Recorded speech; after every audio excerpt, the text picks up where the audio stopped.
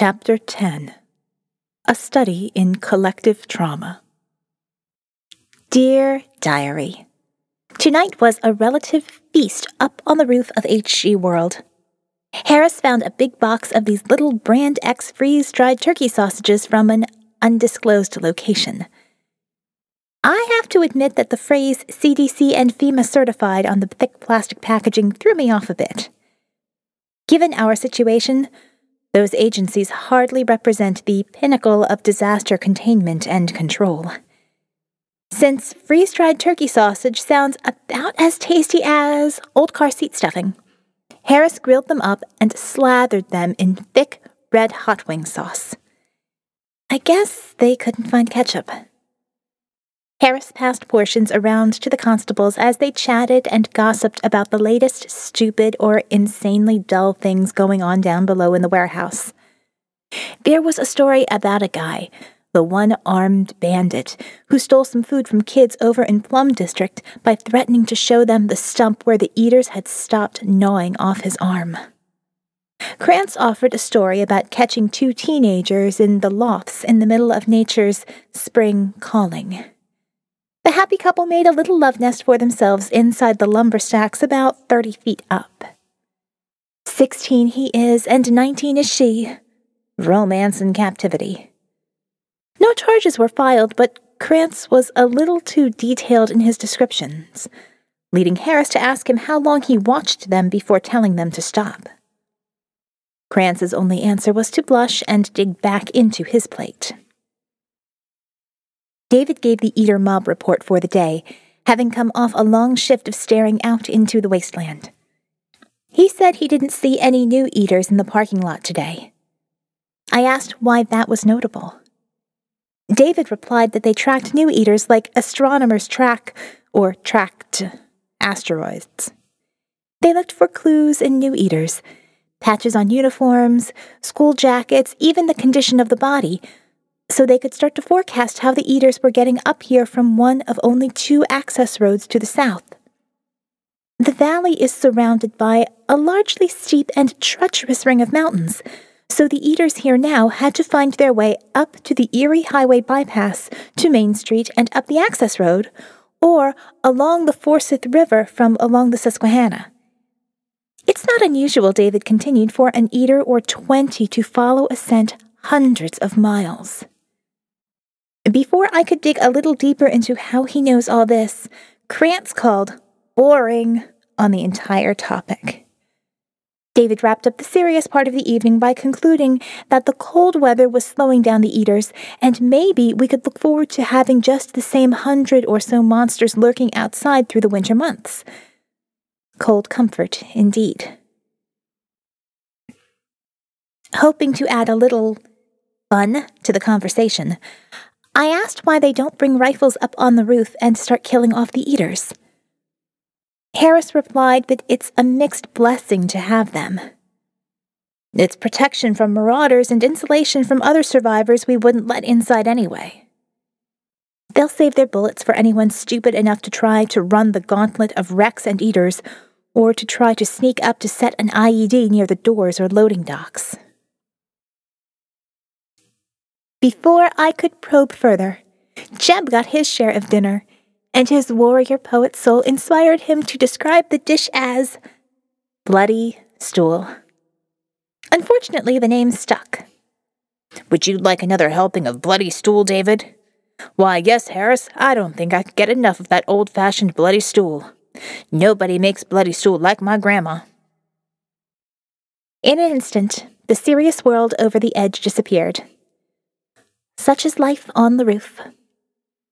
The roof, to many people living down inside the building, is like the penthouse suite, a place only a few people are allowed to see if they have influence or power.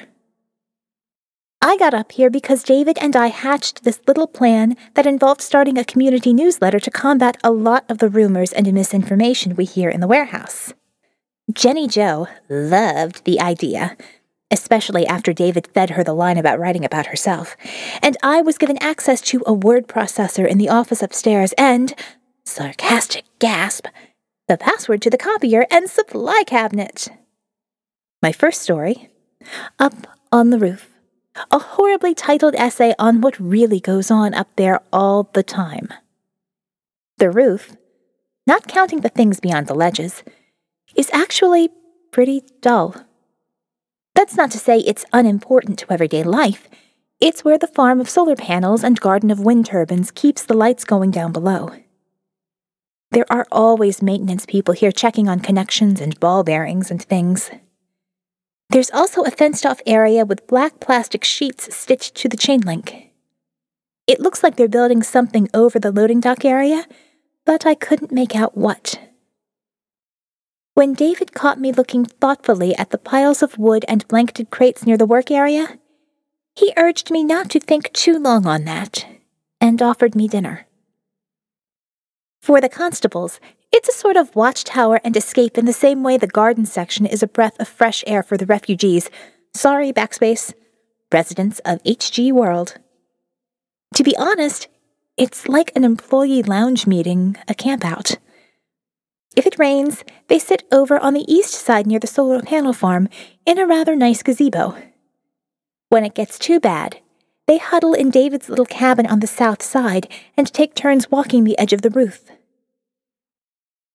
They're looking for signs of a herd coming up on the access road, marauders, other survivors, and sometimes they'll see people who live in the valley between the Western and Coldstone, Cudsucker, whatever mountain the old man on the radio lives on. I had been reluctant to walk up to the edge. For my first hour on the roof, I parked myself on an upturned paint bucket around their little charcoal pit. I tried to ignore anything below the horizon of the building's ledge and enjoy the gray-blue sky and fresh air. Soon, though, talk of the eaters and the groans and bleats that rose with the smell of grilling meat drew me out to see the parking lot on the south side of the building. When I first looked out over the ledge, I wanted to run inside and hide somewhere. I know that's pretty stupid considering we are at least 5 stories above their heads. Even so, when I looked down, it wasn't long before they started looking up. I'd forgotten the sharpest points of their appearance that had dulled over the intervening months. Over time, the ugly reality of their appearance softened in my imagination. I saw rubber latex and stage blood. Seeing them again reminds me that each of them used to be a real human being, and the long gashes and gouges in their bodies are never going to heal but fade, tear, and wear out like the signs out near the access road. They're still out there bleaching under the sun, clothes turning green and black with mold, bodies bloated by the rain, debris, and all the rotting flesh they've tried to ingest. They may be slow and stupid, but they continue to hunt. Alone they seem almost sad and tragic, but in numbers like this, it's like a bad summer storm that will never end. There is no hate, no sympathy, no joy. Just hunger.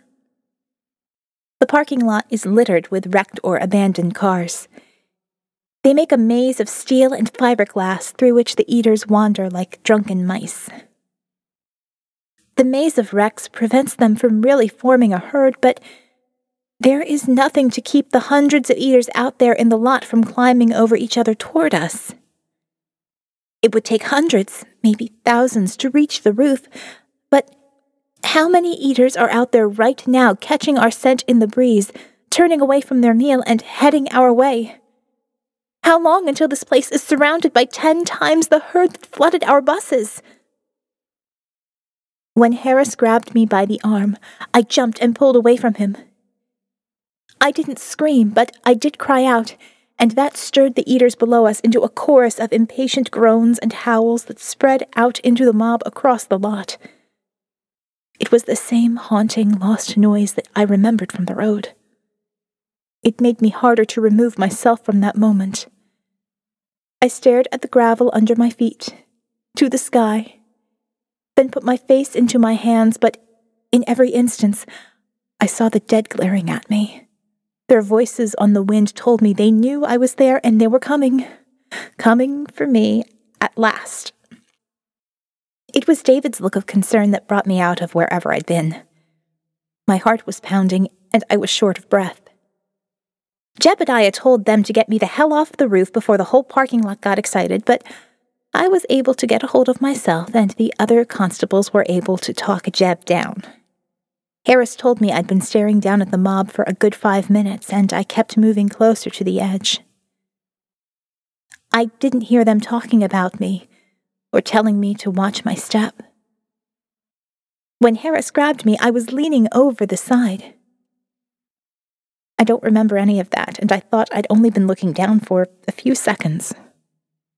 I wanted to get outside so badly, but seeing the dead, so many of them staggering around, tripping over dried remains, it destroys all fantasy about clinging to the world we knew. Down there, that's us. That's who we were as a people and who, one day, will all become. Undead. Rotting. Savage. How can you stand being out here? I asked no one in particular. I tried a bit of bloody stool, and someone handed me something that smelled like paint thinner to wash it down. After the first bite of the wing sauce, I had to take a sip. I'm sorry I did, because between the tastes and burning, I felt like my face was being embalmed. At least the pain grounded me. When I recovered, Harris was there to answer my question. We see it every day, the eaters down there. I think it means something different to everybody. To me, it reminds me why I do my job, to protect my family. To Jeb, it's an audience of things to toy with, animals to torture. I think Krantz and David are real good at keeping their reasons to themselves, but it gets them out here. Kind of like you don't want to be stuck inside a metal box surrounded by monsters. You worked your way back onto a roof and realized that there's no way off this time. What he said wasn't comforting, but it was true. Another sip of paint thinner, and I was ready for sleep. Maybe it's best that I'm in here. This place is worse than the bus, worse than a jail.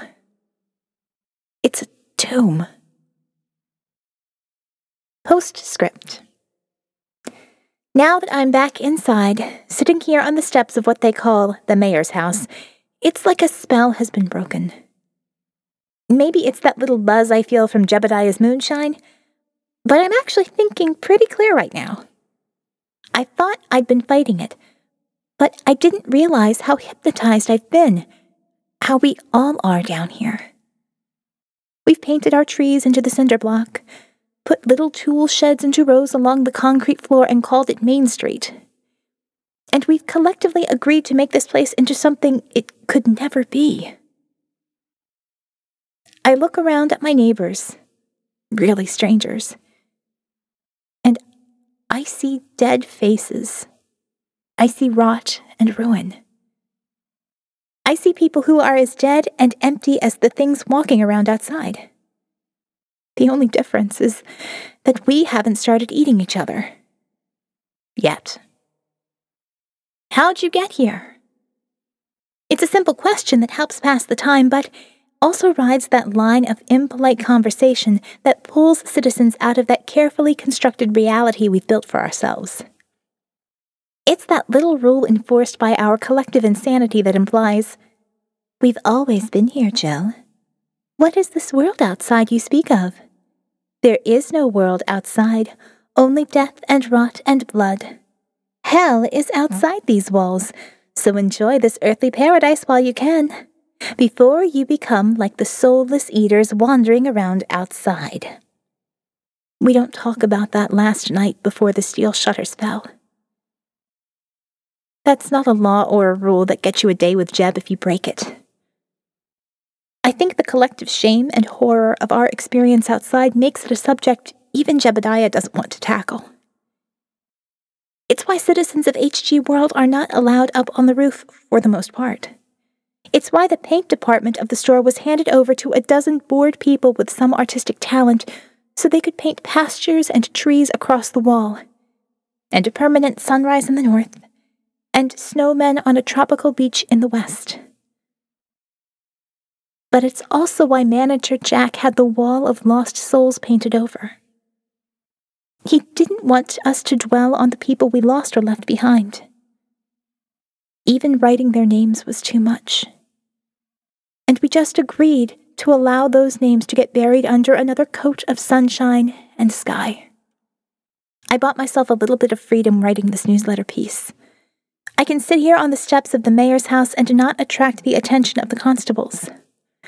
I get some strange looks from the other residents, but none of them have been bold enough to ask me what I'm doing. That's another manifestation of our collective trauma, as my abnormal psych prof would say. If you don't ask any questions, you won't have to deal with anything that might challenge the thin fantasy you've built up around you. A probing question or an uncomfortable answer might come between you and your next meal, or your child's, or your ability to sleep through the night. The mayor isn't home. He's left his massive showroom house and office here in the middle of HG World to work up in the offices. I can see him standing in the skybox overlooking the warehouse floor, with Manager Jack, Jebediah, and some men I've never seen before. They look down over us like the gods on high, waving and gesturing as though it's making their vision reality as they speak. They don't seem to notice me down here. They don't seem to notice anyone in particular. Now I know what a sim might feel like. Or a goldfish. Or a sea monkey.